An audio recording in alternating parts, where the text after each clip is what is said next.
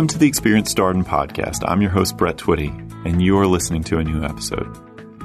So on this episode of the podcast, I'd like to feature a conversation I recently recorded with my colleague, Marc Paulo Guzman. Marc Paulo leads our consortium recruitment efforts, and he and I recently sat down to talk a little bit more about the consortium application process, and the community we have here at the Darden School of Business. So without further ado, this is my conversation with Marc Paulo Guzman. Marc Paulo, welcome to the podcast. Thanks for having me. All right. So tell us a little bit more about who you are and what your role is here at the Darden School of Business. Yes. So I'm the Associate Director for Diversity Recruitment. I have been here for the last year, but I've been at the University of Virginia for 7 years, formerly in student affairs at the undergraduate side of things. But here I work with the diversity pipelines that we focus on bringing into Darden. Work heavily with underrepresented minorities and LGBTQ and sexual minorities as well. So what brought you to the work that you do? I mean, why are you so passionate about it? Yeah. I live for justice and equity. And so I did that very heavily in the undergraduate side, working with our minority communities and making sure that their voices are heard. When I saw this opportunity pop up at Darden to focus on a smaller community and have a large impact, I took it, and it's been beautiful watching a lot of our communities flourish and find a voice and find belonging, and that's kind of what I'm doing here. So one of the things that really resonated with me as I read your story, so for those of you who are listening to this podcast, Marc Paulo did a Q&A for the Discover Darden blog where he talked a little bit more about his own personal story. I think it'd be great to talk a little bit more about that because reading through your story, obviously there's a lot from your background that has really connected you to the work that you do now. So tell us a little bit more about that. Yeah, so I have a very interesting story starting from the very beginning. I was born in Kuwait. My parents are both Filipino, from the Philippines, and they both met in Kuwait in a very multicultural area. Kuwait has a lot of people from the Middle East, obviously, but also from Asia, from Europe. And so from the very beginning, we were already exposed to so much culture. After the Gulf War, we moved to the Philippines. I spent some time there. And then my dad went to the States to become a nurse in New York City. And we followed him there as well after 2 years in the Philippines. And we lived in Queens, New York, where it was a very multicultural area, a lot of good food. And so I was exposed to so much culture at such a young age. By the age of 5, I was living in 3 countries. Mm-hmm. So I enjoyed my time in New York City, lived in New Jersey for a little bit, and just was exposed to so much diversity, diversity of thought, diversity of experience, that it really informed a lot of what I believe now, and really helped me understand a larger worldview. So I'm curious, Kuwait, the Philippines, the U.S., those are very different places. Do you have memories of being in all of these places and sort of how they were similar or different, or some of the changes that you experienced? Yeah, I was really young in Kuwait, so I remember visual memories, and that's it. But a lot of order and a lot of tradition and culture. The Philippines is a very big fusion of American, Western cultures, but a lot of Eastern influence as well. A lot of the colonialism kind of seeping in there. But when I got to the States, a lot of that learning of how to acclimate into American culture had already been happening since a lot of American culture has been seeping into Filipino culture. So one of the populations you work closely with here at Darden are our consortium students and the students in our consortium cohort. Tell us just a little bit more about maybe some of our recent consortium cohorts. A lot of great students. Yeah, so the Consortium of Graduate Students in Management, just to give an introduction, is a foundation that started in the 1960s in Washington University in St. Louis to really focus on increasing the diversity of business school, particularly with African-American men. And that has expanded greatly since then. And yeah, we've had some great cohorts at Darden. We're really excited the fact that the last 2 years has yielded the largest cohorts we've had in a while, and across all consortium schools, all 20 consortium schools. And they're very diverse with quote unquote non-traditional backgrounds from different types of industries and experiences coming together to really create this tight-knit cohort of people who have like-minded values and a mission of diversity and inclusion. Yeah, one of the things that the students in the consortium cohort talk about is just all of the network that is available to them, both immediately here at Darden, but the broader consortium network. You want to talk a little bit about that? Yeah. So you have around 60, 70 students here at Darden as your cohort while you're here for your 2 years. But then you have 20 other member schools, and that's around 500 in your class of students who identify with your mission for business. And so that's a lot of folks that really you can connect with while you're here at Darden, and while you're in the business world. There's obviously a lot of alum who identify with the mission of consortium. And so those who identify with consortium can also take advantage of the consortium online portal, which is an alumni career development website where you can find jobs just for consortium students. And there are a number of companies who are focused on the consortium mission, who are partners of the consortium, that are looking to fill their ranks with really talented, multicultural, and diverse applicants. And so that's why they partner with us. So we're going to talk about, we have a number of partner organizations that intersect with the work that you do, but for our listeners who are curious about next steps with respect to the consortium, where does someone go from here if they've heard you say, it sounds like an interesting organization? Yeah, I would say go online to csgm.org to really look at the mission and vision of the consortium and really understand whether or not you meet the eligibility. There are events that happen throughout the summer called MAPS events. They're MBA application preparation seminars. They happen all across the country, and they often include all of the member schools on a panel. You meet alum of the different schools to learn more about the different programs. There are networking opportunities through there, and it's a really good place to really understand the nuances of each different school and to learn about the application process, which is very distinct, and a lot of advantages to that. Yeah, do you want to talk a little bit more about some of the advantages to applying through the consortium or how that process works? Yeah, so I think a lot of the benefits really advantage the applicant in that you are able to apply kind of in a common app situation where you can apply up to six schools with one application and one application fee. And they are tiered prices for depending on how many schools you apply to. And you are able to use the same recommendations for all 6 schools and the same essay for application. And then each school that you apply to has their own supplemental application with their all separate essays that you can apply through. And, when you think about the sort of benefits beyond just, the common app and the fact that you can apply to 6 schools saves you some money, right, on application fees. If someone gets into the process, they're admitted, are there other benefits? We talked a little bit about the network, but are there other things that come up?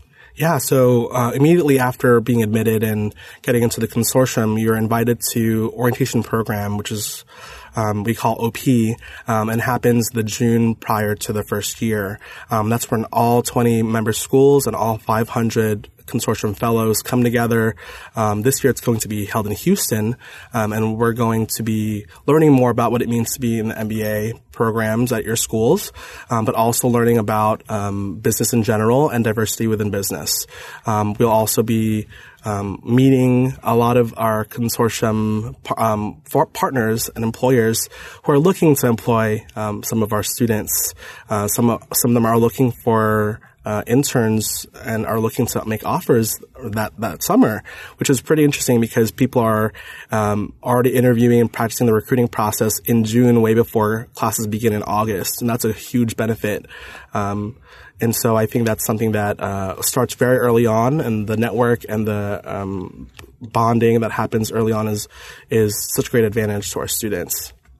Any tips you would want to share with people who are thinking? I mean, when we were sharing this, we're obviously a little bit before the start of our 2020 cycle. But any tips for folks who are thinking about applying to the consortium process? Yeah. I think it's important to really connect with the consortium students at each school to really understand the mission as it relates to that individual institution, but also to learn what the culture of consortium is like at their individual school. And I think because it can be impersonal when you apply to 6 different schools all with one application, it's important that you had visited or been to a networking session at your city about that school, so you can be a bit more personable and personal on your application about that individual school, because it can be, again, very impersonal with the common application. So find some applicants or find some students through LinkedIn or on our websites and connect with them because they want to connect with you. Yeah, absolutely. And folks can schedule a conversation with you. Yes. Too. So talked earlier that there are a number of partner organizations that intersect with the work that you do. What are some other organizations you would want to highlight here? Yeah, we partner heavily with Management Leaders for Tomorrow, or MLT, Jumpstart Advisory Board, Ramba, Twigo, among many others. So I know Ramba, we've been talking about that organization recently. They have an event every year. Students go.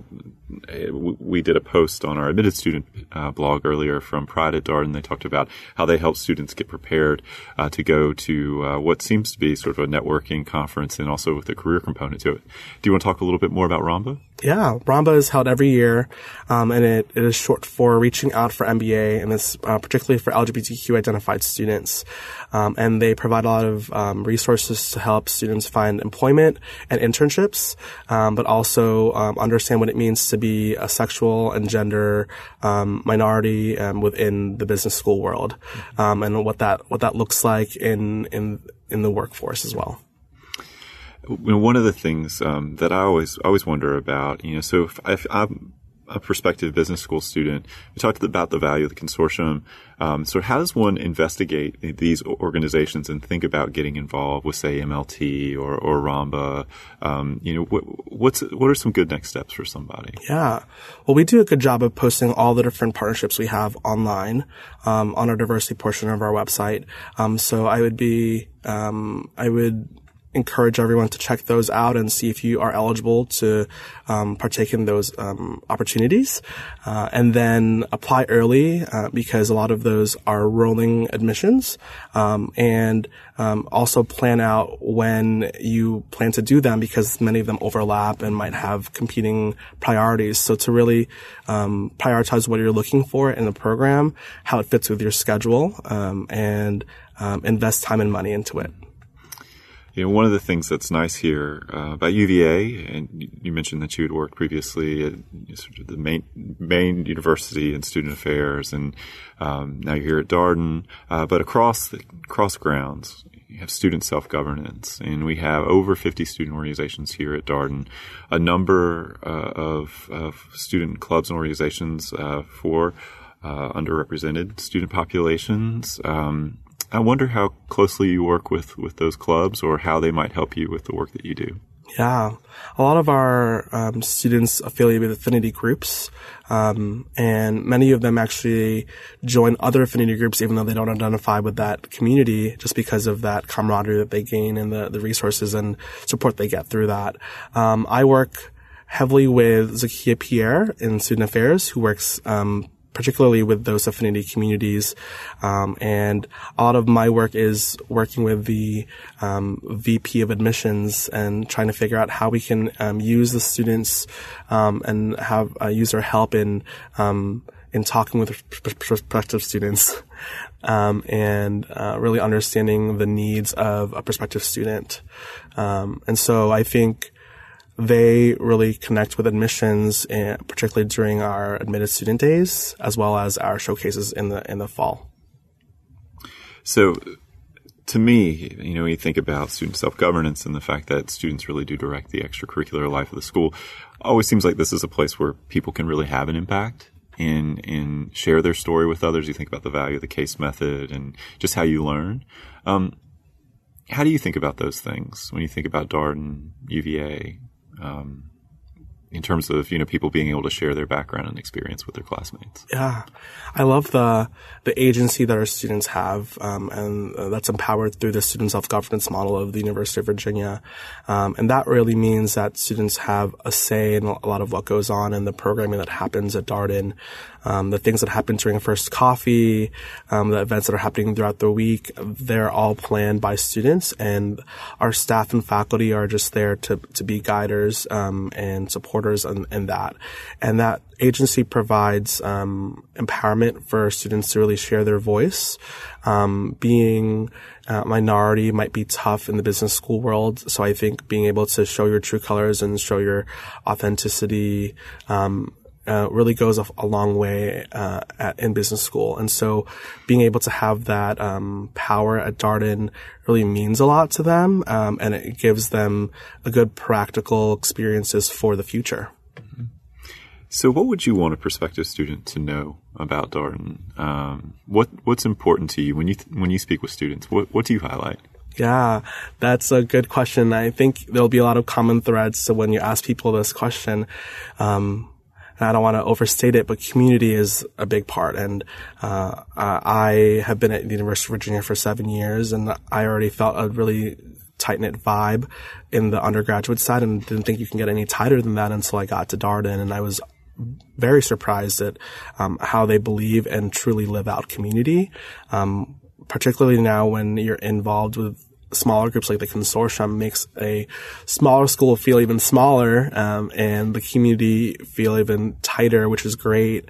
And people are so genuine about their conversation points when they reach out to you in the morning and check in with you. And I think the one thing I heard from the students is the one thing they love about Darden is that it's really hard to fall through the cracks at Darden, because everyone's just keeping an eye on you because they really care.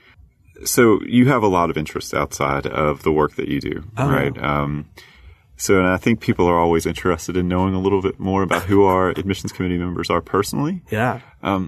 So share with us a few of the things that you're passionate about. Sure. Well, I love the University of Virginia basketball team, and so I'm at every game cheering them on. Outside of that, I also moonlight as the color guard instructor for the Cavalier Marching Band. And that's a very interesting part of my life, in which I help choreograph a lot of the routines that the color guard and the marching band do throughout the season. And I'm at band camp with them. I'm teaching stretches and teaching dance moves, making sure they all look good and are all in sync. And that is about a 20-hour gig during the busiest times of the year. But I love doing it because it's a great connection point with the undergraduate side of UVA, and I love to go to football games and really cheer on our Who's. And so that's some of the things I do here outside of being in admissions. So we're big believers in the power of a visit, right? So what would someone comes here to visit, what are a few things that you think that person should do, whether it's on grounds or in Charlottesville? What are a few things you'd want to highlight? Yeah. Well, I say a lot of the visit is taking place on the Darden grounds, but there's just so much more than that. There's the undergrad side of the University of Virginia, and there's the larger Charlottesville town. And so I would encourage folks to take a trip out into the mountains and experience a lot of our vineyards and our hiking opportunities. Check out Monticello. Check out the downtown mall. We have a really good food scene, and I'm a huge foodie. So it's something that I like to highlight and share with potential students, my favorite restaurants I like to go to. And so there's so much to do. I often find that I have to pick between many different things every evening as to my social activities. And so take advantage of the things that happen both on grounds at Darden, but also the things that are happening in the community. Yeah, that is typically one of those things many of our prospective students are weighing, to go to school in a big city, come to Charlottesville, which is obviously, it's a fairly, modest size, about 100,000 people in the greater metro area, college town, but a little bit bigger than that might imply. Lots to do here. So one last question. What's your best piece of application advice or, prospective student advice that you would share? Yeah. I think the interactions that you have with both current and former students as well as admissions folks goes a long way. And so I would encourage, outside of the research you do online and the visits you make at a reception, is to really reach out to our students because they really want to get to know you. They really want to help you get here. And so I think that's a good way of making your answers on the SAC more personal and more believable is if you've taken the time to visit us or to connect with a student to really understand what it means to be a Darden student. Well, Marc Paulo, thank you so much for being on the podcast today. It's been great talking with you. Thanks for having me. And that was my conversation with Marc Paulo Guzman, a member of our admissions committee who leads our consortium recruitment efforts. As always, if you have any comments, suggestions, requests, anything you'd like for us to cover here on the podcast, we are all ears. We can be reached at darden@virginia.edu. Until next time, thanks for listening.